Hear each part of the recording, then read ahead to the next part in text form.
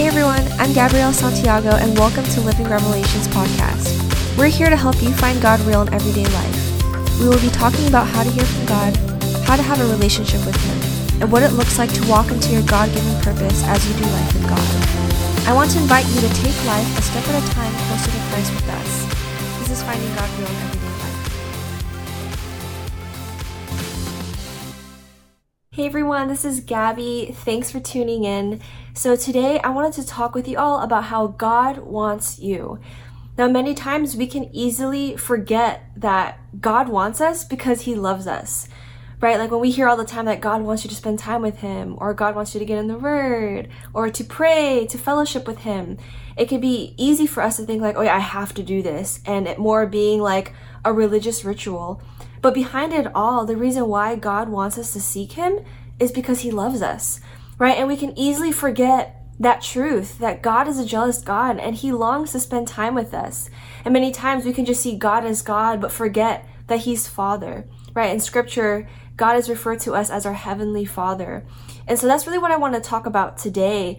And it was just so eye-opening to me just this past week of how much the Lord wants me, of how much the Lord loves me. And I wanted to share with you all just, a little bit of what's been going on with my own life. And, this past 2 weeks, I haven't been intentional with putting God first. And, I used to do that all the time where I would wake up and the first thing I would do is I would just acknowledge the Lord and pray, and then get ready and, start spending time with Jesus, my alone time with Him.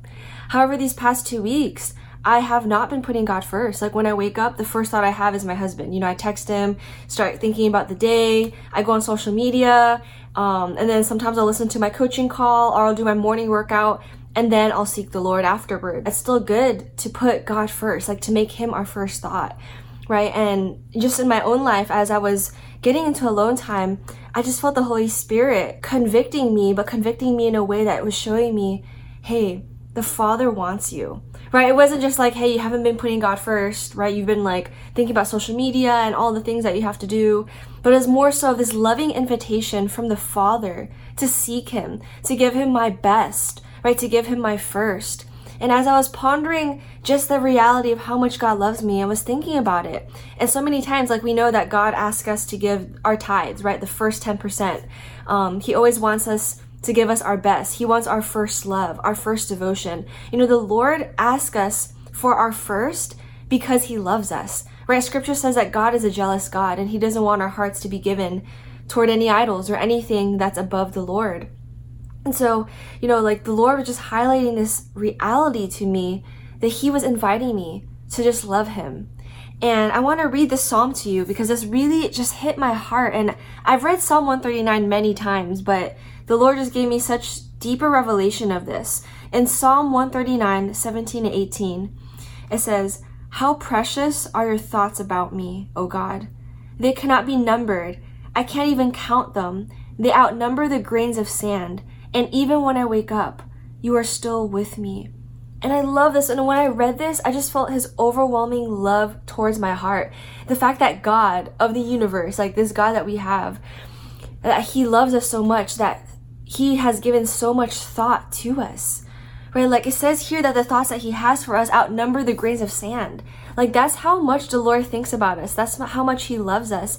And so He wants to spend time with us. He wants us to know Him, right? And I just always think about, for example, if you're in a relationship or if you're married and you have a spouse, you would want your spouse to think about you, right? Because you love them. And so you want them to think about you. You want to talk with them. And so same thing with God. He wants to talk with us, right? I can't imagine how much it breaks His heart for us to go about our day and finally it's 9 p.m. and we're okay, God, now I want to talk with you. When the whole day He's been wanting to talk with us. He's been wanting us to acknowledge Him. He's been wanting our hearts to just be in fellowship and in union with Him, right? Even in your car drives or in your lunch breaks or taking those moments just to acknowledge God, God wants that because He wants you. And what's beautiful about it is, as much as we have that family or that friend or that loved one, as much as we can say that they're thinking about us, no one can think about us as much as God does. Right in that Psalm 139, that verse, it says that His thoughts to us are so precious and they cannot be numbered because they outgrain the numbers of sand. Like, as much as my husband loves me, there's no way that he can love me like God, or that he could think of me as much as how much God thinks of me, right? Like, the thoughts that God has for us are so much, and we can forget that God actually loves us. We can just get in our minds of like, oh yeah, I have to do this. I have to spend time with God. Well, God is a loving Father who wants to spend time with you, right? Like, imagine a father, for example, like your dad calling you, wanting to spend time with you, right? Like maybe many of you right now, you are longing and you wished that you had a parent that is wanting to spend time with you. Well, know that you have a Heavenly Father who loves you, who wants to be with you. And in fact, he made you. In Psalm 139, verses 13 to 16, it says, "For you created my inmost being. You knit me together in my mother's womb. I praise you because I am fearfully and wonderfully made. Your works are wonderful. I know that full well. My frame was not hidden from you when I was made in the secret place, when I was woven together in the depths of the earth. Your eyes saw my unformed body. All the days ordained for me were written in the book before one of them came to be." So here we can see that God made us, right? He was the one who created us. And so how much do you think that the Lord would want you to know him? And I believe that it breaks his heart that many of us right now, either we have not put our time in seeking the Lord or being with him, or many of us don't even know God, don't have a relationship with him, right? Like, the Lord is your creator, he's your maker, and he's your Father. And he wants a relationship with you. He loves you. He longs for you. And if you've been in a place where you grew up maybe in just a very religious environment where it's all about rules and condemnation, all those things, like, understand that God is a loving Father. And yes, that there are rules that we have to abide in the scripture, right? Walking in the way. But those rules that God even gives us is for our best, right? When God says for us to live a pure life, it's for the best of us. Trust me, like, I've lived an impure life, and there has been consequences that I've had to bear even into my marriage because of that. So the things that God asks us to do is for our good. But like, the Lord's not wanting us to be like, oh, I have to read my Bible, I have to pray. It's about having a relationship with God. He wants to show you real. He wants to speak to you. He wants to show his presence to you, this mighty God. He wants to move upon your life. And what I love about Psalm 139 is that we can really see just the love of God upon us. I even love the first 3 verses in Psalm 139. It says, "You have searched me, God, and you know me. You know when I sit and when I rise. You perceive my thoughts from afar. You discern my going out and my lying down. You are familiar with all my ways." The fact that God would even want to search us to know us. Right? Like, God here, he cares about you. Think about your father or your mother, right? Like, calling you and just wanting to know how you're doing, the condition of your heart, so that they could comfort you and help you. Like, that's God right there. Like, he wants to comfort you, right? Because he has searched our hearts. He doesn't even have to ask us. He knows us. He knows our thoughts. Right? When you keep on reading, it says he knows when we sit, when we arise. Like, he knows all of our thoughts. And God does that because he wants to comfort us, right? And he even would care about what we're thinking. And so this reality has really just been hitting upon me. Like, even when I was sharing in the beginning of this recording of how I felt so convicted that I haven't been seeking God. Like, he wasn't my first thought. I didn't give him my best when he loves me so much and he just wants to spend time with me.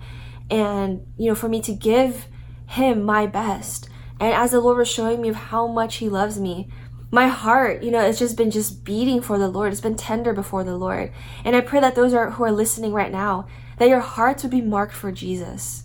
Right? That your hearts would be so marked for him, that you would have this love, this first love.